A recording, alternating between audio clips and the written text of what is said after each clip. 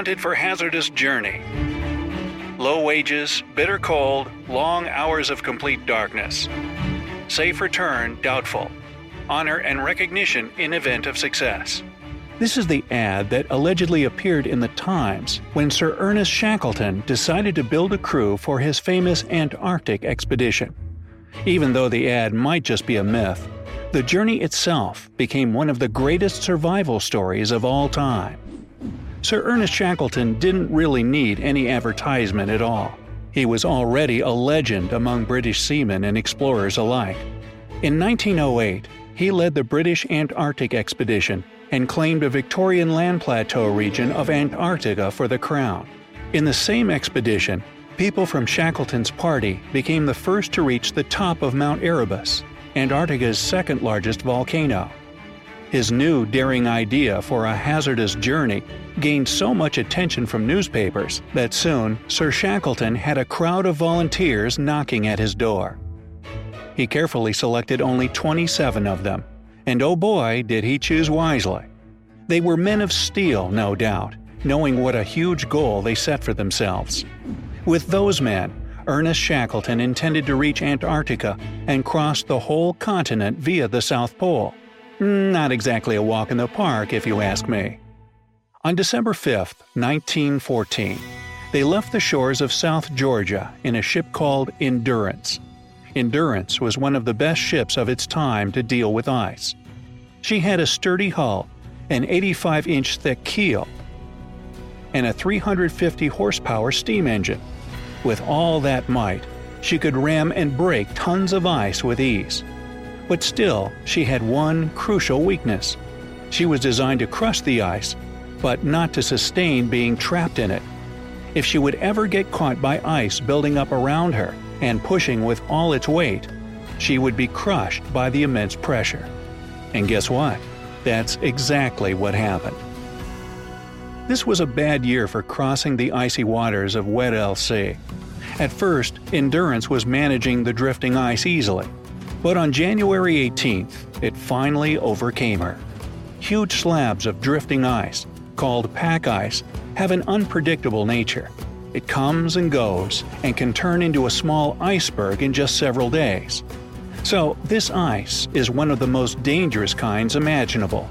The initial hope of Sir Shackleton and his crew was that the ice wouldn't build up around the ship too much. But by the 24th of January, it was obvious that the pressure on the ship's hull would only get worse. The next few days, the crew tirelessly crushed and sawed off the ice around Endurance with their own hands. Not to free the ship completely, that would be impossible, but to push Endurance back and leave the rest of the ice to her engine and keel. This idea was promising, but eventually fell short. The ice in front of the ship was just too strong, and the progress was too small. The only hope for Endurance was if it could stay undamaged until spring. Passing the winter on a ship trapped in ice is no joke. The pressure on the ship's hull was rising, just like the pressure on the seaman's will. If not for Sir Shackleton's skill of managing his crew, this story might have ended right here.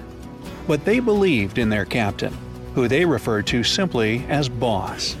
He sustained discipline on his ship by implementing a stable routine for each and every crew member. Everyone stayed busy, brightening each day with some kind of fulfillment. They even found a way to play soccer on the ice around the ship. Everyone on the ship knew that their one hope in such a dire situation was Sir Shackleton's command, so their spirit remained untouched. Despite all the effort of shoveling new ice and snow building up around the ship, the pressure on the ship only rose. Spring didn't bring the much-needed relief for the Endurance. From time to time, the crew would hear unpleasant crackles and shock sounds.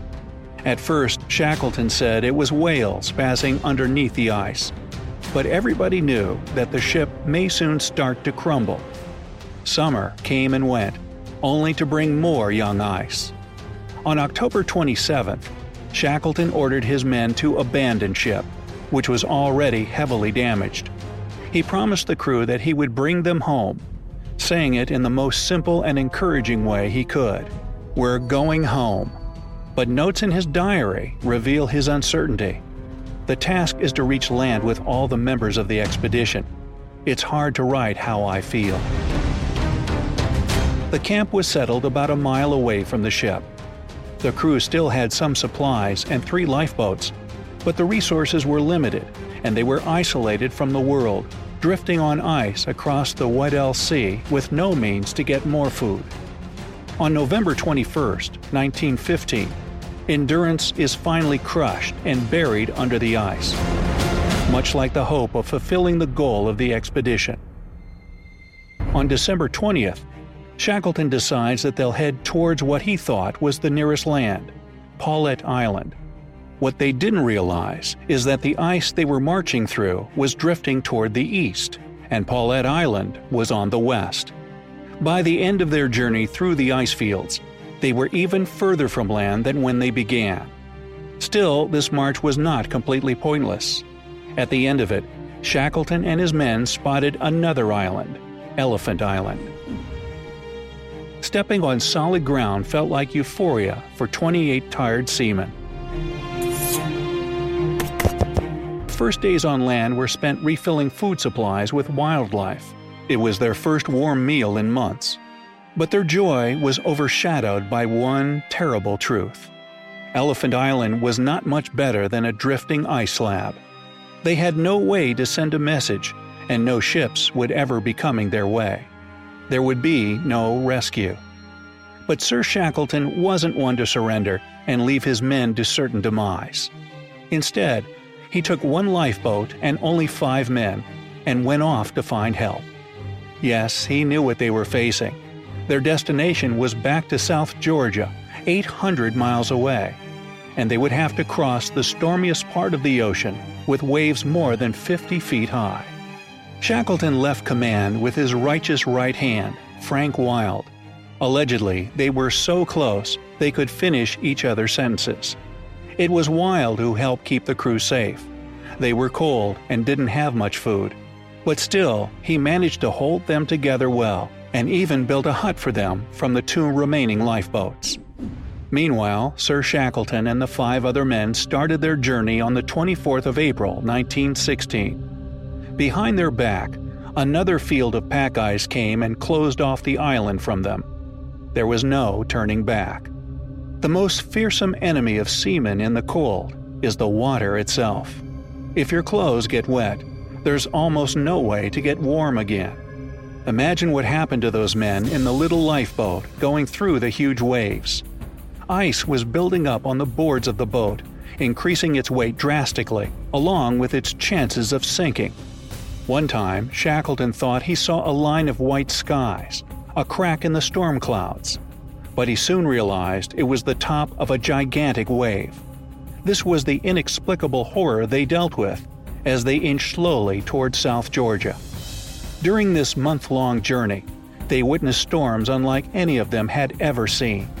They had to fight not only for their own lives, but for the lives of their 22 friends still waiting on Elephant Island to be rescued. Maybe that's what drove them to succeed after all. On May 10th, they finally reached the shores of South Georgia. Not welcoming shores with warm beds and a good meal, be assured. It was rocky cliffs with absolutely no place to land.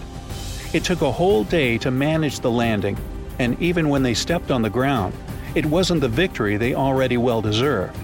They had to climb the cliffs and cross several mountain ridges to get to civilization, and their sheer exhaustion only left them a little time to do so.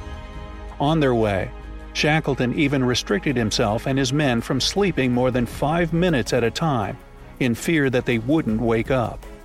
When they reached the last ridge, they were at their limit, but suddenly, a familiar sound brought back their energy. A whistle that's used to wake up whalers in the morning. The whalers knew Shackleton, but at this point, it was pretty hard to recognize him. His bad condition alarmed the whalers, and in no time, they were helping to rescue their friends on Elephant Island, and, what a miracle, they were all alive and well. They survived. As Shackleton recalls, he and his 5 comrades were thrilled to find the whaler village. not because they knew they were safe, but because they knew their friends would be saved. And this is how the story of the most miraculous survival ended. Sir Shackleton may have never reached his goals of crossing the Antarctic continent from shore to shore, but his name will always be remembered in the history of Antarctic exploration. So what's your favorite story about explorers or fearless seamen in general? Let me know down in the comments. If you learned something new today, then give this video a like and share it with a friend. But hey, don't go anywhere just yet. We have over 2,000 cool videos for you to check out. All you have to do is pick the left or right video, click on it, and enjoy. Stay on the bright side of life.